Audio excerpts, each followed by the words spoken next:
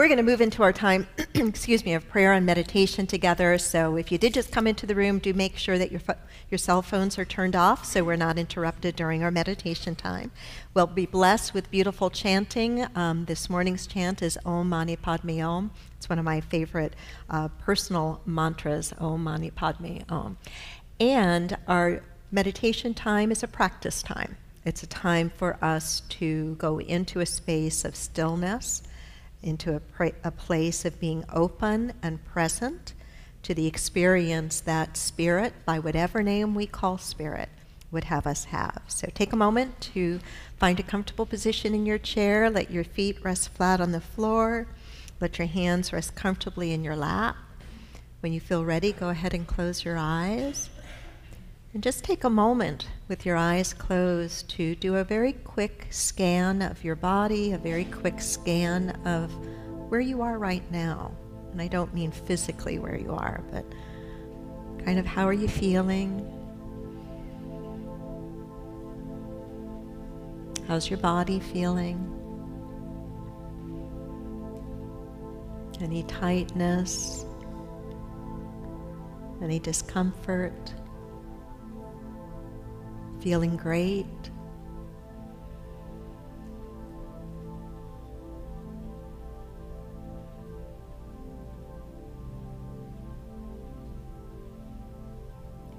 And with the simple act of closing your eyes, continue to let your attention become focused within, allowing your attention to land on the breath.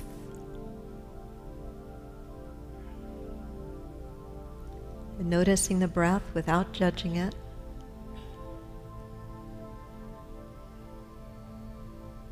Simply noticing it.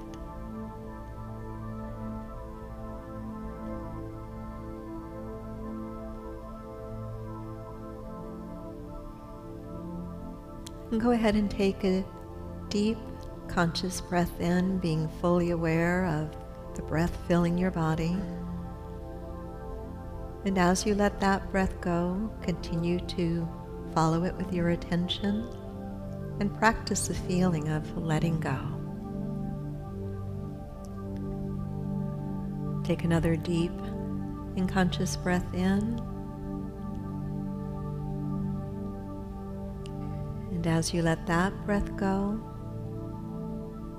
practice the feeling of being right here in this room, in your body.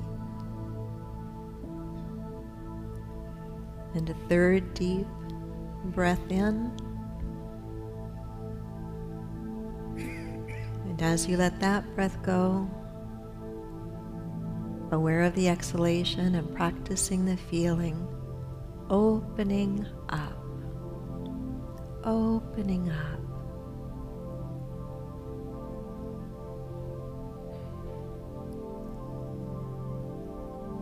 Continue to be aware of each mindful breath. Steady, yet gentle, focused attention.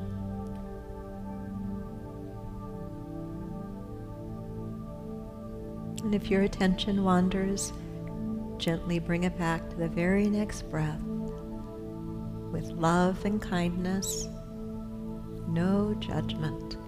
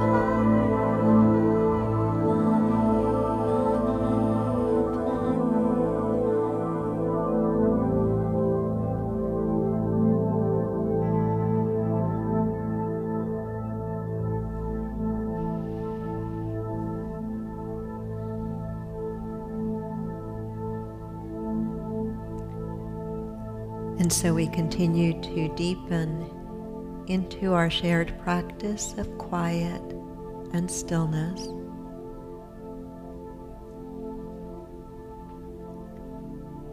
Attention following each breath that comes into the body, following each breath that we release.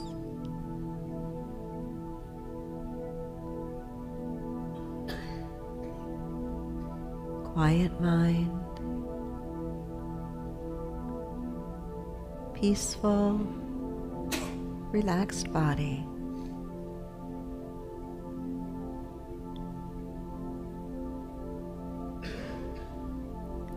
Allow your attention to drop into the area of the heart, the center of the chest, imagining each conscious breath moving in and through the heart.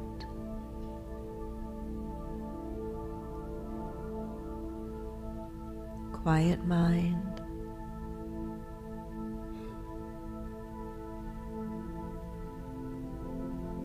relaxed body,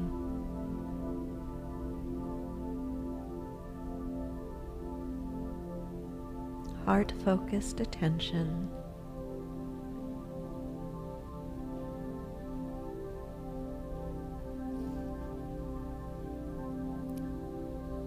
For the next few minutes, practice holding a positive feeling,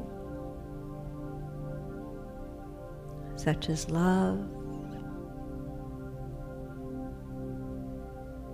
appreciation, joy, or peace.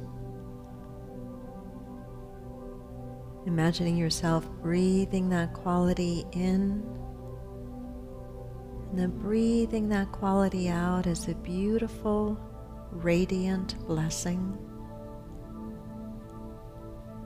Breathing that quality in, breathing that quality out. A beautiful, radiant blessing. Continue to practice for the next few minutes in complete stillness and silence, heart-focused attention, breathing in that quality, breathing it out as a radiant blessing.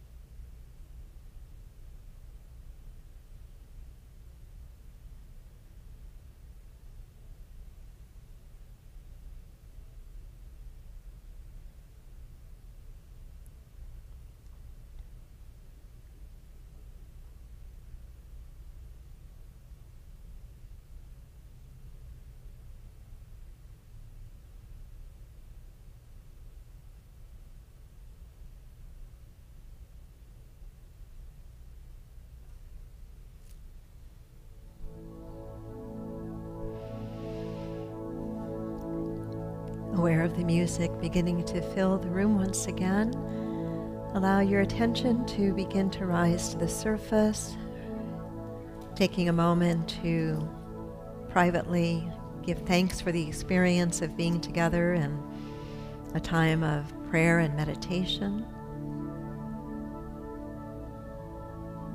And then taking a nice deep breath in and letting that breath go, and when you're ready to just gently open your eyes and feel that feeling of namaste. And so it is. And so it is. Amen. Alrighty, so enjoying the whole journey. Sometimes it's easy to do that, isn't it? Yeah? You seem kind of lukewarm with that. I think it's easy sometimes to enjoy the whole journey when things are kind of going well and smoothly and happily and the way that I thought they were going to go. It's really easy to enjoy that. And when it doesn't so much look the way I think it should, or feel the way that I want it to, or doesn't make sense at all, or seems tragic, it can be really hard to try to enjoy the whole journey. You know, I was thinking about just that statement, enjoy the whole journey, as I was thinking about the recent events in Orlando and recent events in history. And maybe at certain times, while we know that ultimately spiritually it is about being able to embrace the whole journey and enjoy the whole journey, maybe sometimes we need to be able to step into that more gradually and ease our way in by learning better how to simply be with the whole journey of life, whether it is unfolding in the way that we dream it to unfold and want it to unfold or not. I want to share with you 4 simple practices. I think that they are spiritual practices, and I'll touch upon a few techniques that can help make those practices come to life in your life. They're practices that certainly I pull out and I use when I am traveling. I certainly use these practices in many different situations in Peru, but I use them in my day-to-day life as well. And the more that I have been committed to a spiritual way of life, the more I have been in this teaching and this practice, the more I have come to really value and appreciate some of the very simple teachings and some of the very simple practices. For I know that in my life experience, when things get kind of crazy and difficult, whether very hectic or just challenging or disappointing, that my mind and my heart want to hold on to some very simple practices to kind of guide me through those experiences. You know that as we work at the level of consciousness, that our mind begins to change. And you probably are also aware now that when your mind changes, your brain begins to change as well. Mind and brain are not the same thing. Brain is a physical organism. As we work at the level of mind, as we work at the level of consciousness and begin to think differently and then therefore act differently, not only is the mind and consciousness changing, but those changes are bringing about physical changes in the brain itself, which then continue to support the more positive or negative ways of being that we are practicing. So the 4 practices that I want to share with you this morning are not practices you have not heard before. If you've been on the path for any length of time, you've heard these before. My invitation and challenge to yourself and to myself is to turn up the volume on these practices, to turn up the consistency of practice on these simple ideas. The first one is this: be mindful. Say that with me. Be mindful. Be mindful. The second practice we're going to look at is be patient. Say that with me. Be patient. Say it with a smile on your face. Be patient. The third one is let go. Say that with a smile too. Let go. Let go. And the fourth one is Notice you're all right now. Together, notice you're all right now. Place your hand on your heart and personalize that statement. Notice I'm all right now. Notice I'm all right now. So looking at these practices, I love how God works. I love the statement that coincidence is the name that God uses when God wants to remain anonymous. So I've been looking at my notes for my talk throughout the week as I have. It's part of my practice. I always look at my notes throughout the week before I give my message. And wouldn't you know it, I'm in the car yesterday listening to NPR, and what do I tune into but the TED Radio Hour? And what talk am I hearing but a talk being given by a psychiatrist who is a professor of psychiatry at the University of Massachusetts. His name is Justin Brewer, and his talk is, Can Mindfulness Help You Stop Smoking? And the whole talk that he was giving was about the applicability of mindfulness, not just as a spiritual practice that we might associate with Buddhism, but as a practice that can be used to bring about significant change through many different areas of our lives. And he talked about how, as he became aware of mindfulness as a spiritual practice first, that he noticed that it was usually taught in connection with the idea of overcoming, striving, and struggling, and suffering, and grasping, and learning how to be present with ease and grace. And he noticed in some of the language that was used to describe what the practice of mindfulness attempts to overcome, that many of the things it attempts to overcome are at the root of many physical addictions that people experience. And so he, as a psychiatrist, became interested in, well, could the practice of mindfulness help with addiction? And without going into his talk any further, the conclusion from his research was, in fact, that yes, it can. Mindfulness has enormous benefits. It is not something we simply do when we sit down to meditate. It is not simply a spiritual practice. It is a practice that helps us to be able to become more aware. It is a practice that helps to shift the brain physiologically. It is a practice that can help us to move into a place of peaceful acceptance with whatever it is that is happening in our life experience. Because the benefits of learning to be more mindfully present are so significant, we are now living in a time where the practice of mindfulness is being taught in many different places, from correctional facilities to schools to hospitals to corporations, because the benefits are real and the benefits are measurable. Unfortunately, for many people have not learned and cultivated the ability to focus their attention at will. And that is the result, the goal, if you will, of learning mindfulness practice, to be able to focus your attention at will. Why is that important? It is important because when we are able to focus our attention at will, when we are able to be more mindful, we will have, number one, a clearer mind. We will be a much more open channel for spirit, for God, whatever you want to call that. We will experience physical benefits, physiological benefits.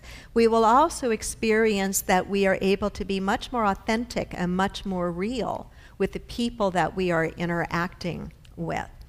So how do we, other than just saying, I'm going to practice being more mindful today, how can we break it down and make it be a little less vague, a little less broad, and more specific? I think one very simple thing we can do is to actually set aside a few minutes every single day to specifically and deliberately practice being mindful. You know, to say I'm going to live the whole day being mindful is kind of a big thing to do, right?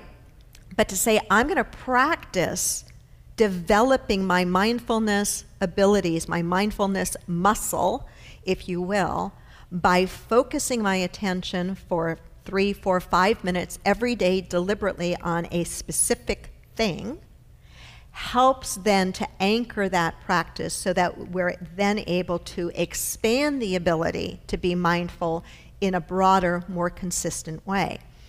In our meditation practice, we use mindfulness breathing. So paying attention to the breath is certainly one aspect of mindfulness, but it doesn't have to be the breath. You could choose to practice mindfulness for 3, 4, 5 minutes every day around sound, for example.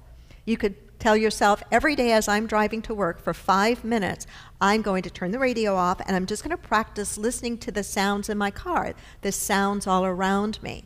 By learning to focus one's attention in small segments, we will get better at being able to call upon our ability to be mindful whenever it is that we need it. We could similarly decide that we're going to practice being deliberately mindful around a single repetitive task that we do every day. Give me an example. What might be a mundane, repetitive task you do every day? Brushing your teeth. That was the first one that came out at first service as well. Any other ones? Making the bed. Showering. Okay, let's just take those 3. Brushing your teeth, making the bed, or showering. You pick one. And you say, so when I brush my teeth, I'm really going to pay attention to brushing my teeth. I'm going to notice what that toothbrush feels like in my mouth, or the sound that it makes, or the taste of the toothpaste, or the vibration if it's an electronic toothbrush, or making your bed, whatever it may be. Really bringing your full attention to that experience. What I will promise you is it sounds much more simple to do than it really is. You will find, I bet you, that your mind wants to jump while you're trying to pay attention to that toothbrush to your to-do list, or something else, or an unresolved conversation you've had with someone. Thank yourself when you notice that your attention has not stayed on the toothbrush, if that's where you're practicing being mindful, and bring it right back. Bring it right back. Bring it right back. So the first practice is be mindful. Be mindful. What was the second practice? Be patient. Be patient. Is there anybody in this room that still struggles a little bit with being patient? Raise your hand if you are. Yeah, me too. I promise you, do not ever get behind me in a line. I know I should not keep affirming this. I don't know if it's a result of affirmation or just every single line I pick, no matter where I am or how few people are in it, will be the slowest moving line. And I'm convinced now it is because learning to be a more patient person is something that's important to me. And I believe that it is more difficult today. I really do believe it's more difficult today to be patient than it was a generation or even 2 generations ago.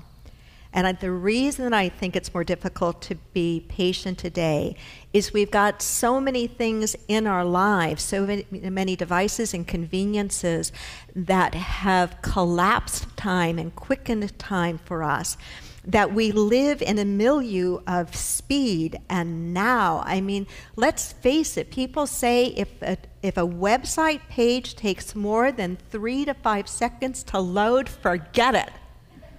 Or if you have to click more than 2 steps to get to where you want to go to buy something, forget it.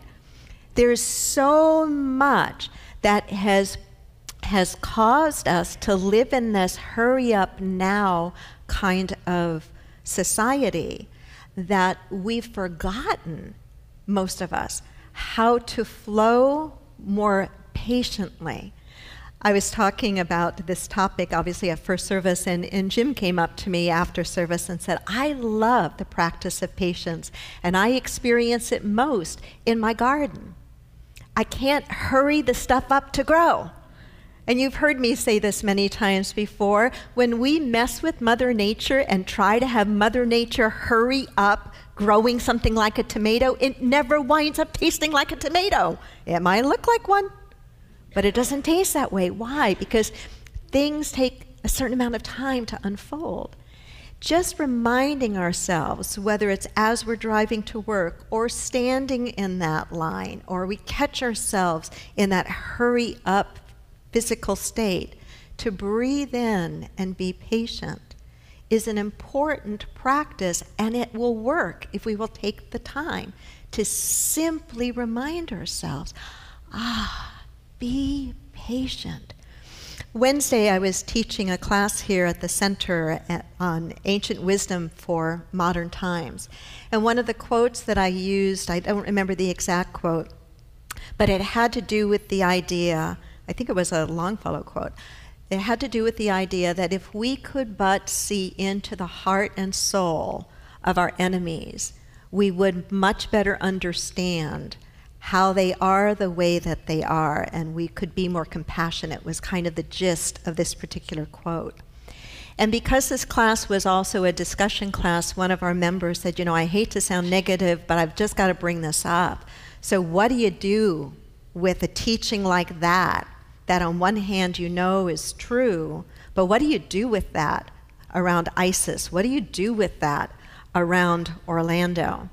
And we got into what I thought was a pretty deep and pretty significant conversation. And part of what I shared is I believe that this practice of patience is key to bringing about the kinds of changes that you and I long for, and the vast majority of people in the world long for. A world that is peaceful, a world that is just, a world that works for everyone with no one and nothing left behind.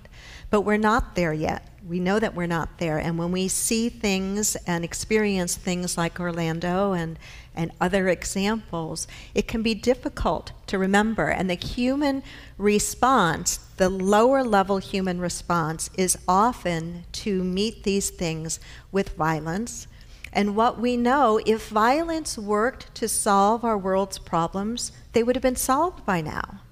But that's not to say that we're just going to have a love-in and everything's going to turn out all right. That's naive thinking. The kinds of changes that need to happen are the kinds of changes that are going to take time that we're not used to giving, time that's going to be demanded of all of us, time that works at the level of the cause, not the symptom. Time and patience that works at the level of healing things systemically. Why is there the degree of hatred? Why is there the degree of violence? And how, as a human family, do we exercise wisdom, action, and patience to ultimately bring about the changes that we all long for? So whether it is looking at the very real issues in the world, or whether it is looking at how we show up in our own life, patience is a key element. Ask yourself, or stop and think for a moment, of a significant personal behavioral change you've wanted to make in your life. Can everybody think of one? And maybe you've already made that change, or maybe you're still in the process of working on it. Ask yourself, did that change happen as fast as you wanted it to? No. No. Change takes what? Time, and it takes practice, and it takes work, and it takes patience, and it takes awareness. If change on the individual level takes all that, why would we ever think that change on the human family level would take any less? It's going to take the same kind of thing. So be patient. What was the third practice? Let's say that with little joy. Letting go. Let go. Let go. Now, there are times and places in life where not letting go is really important. If you are rock climbing, it's probably important not to let go, at least not prematurely, right?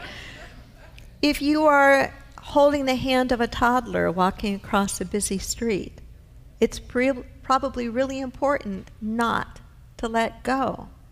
If you're in a sticky, tricky, ethical situation at work, it's probably important not to let go of your character, your honesty, your integrity. But on the other hand, there are lots of things that you and I need to let go of. You want to name some of them? Grudges, anger, judgment, resentment. Yeah, these are some of them. How about old negative beliefs we've held about ourselves? How about negative beliefs and judgments we've made on whole groups of people? How about biases and prejudices? How about rigid opinions? How about shame? How about guilt? Lots of things that are important for us to let go of. Our old pictures of ourselves, bad habits that we have picked up. Letting go can mean lots of different things. Letting go can mean dropping the thoughts, words, and deeds that are causing us suffering or harm. Letting go can mean yielding rather than breaking. Letting go can mean allowing each moment to pass away without trying to hold on to it. The practice of letting go. Buddhist teacher Aja Kha wrote, "If you let go a little, you will have a little happiness.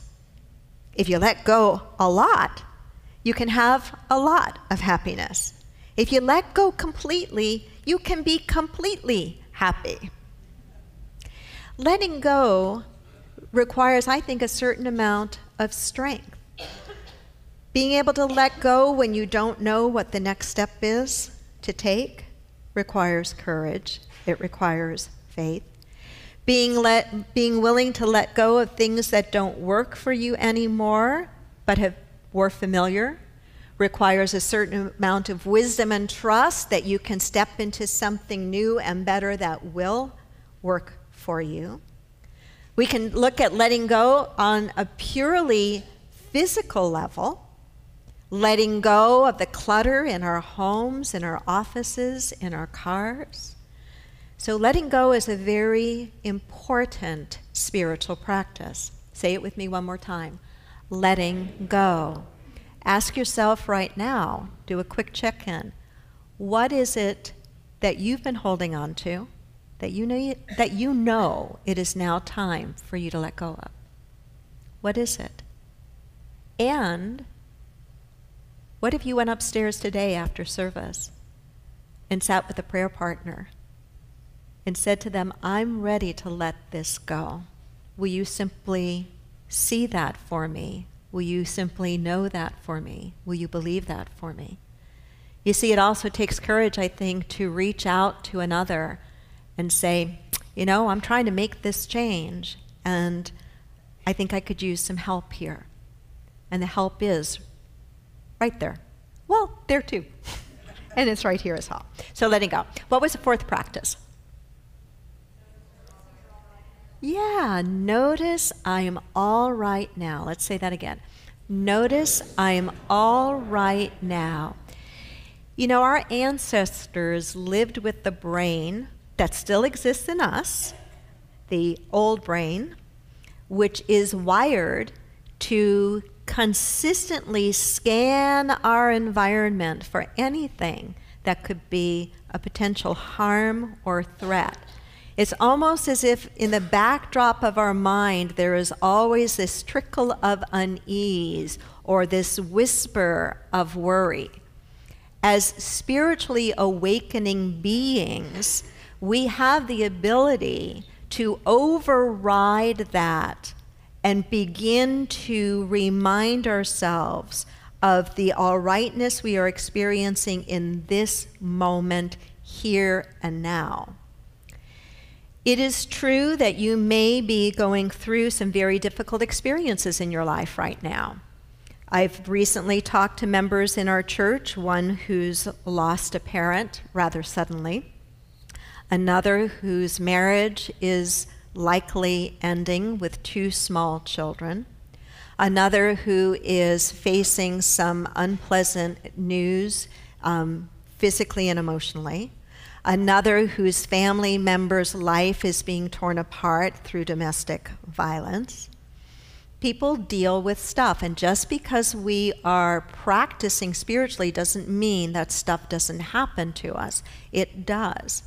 But what is important for us to remember in the midst of that stuff when it happens is to zero in and check in and ask of ourselves, right this very moment, how am I?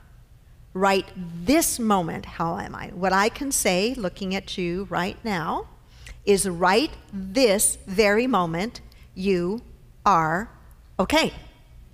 You're alive. You're awake. You're not starving. You might be hungry. You might be thinking of food, but you're okay, right? Am I right?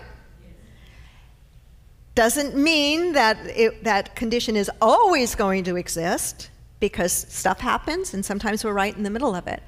But to remember to hold, it's like a life preserver, to remember to hold to the part of you that is all right right now is so important, because it will carry you through to whatever it is that you need to experience on the other side.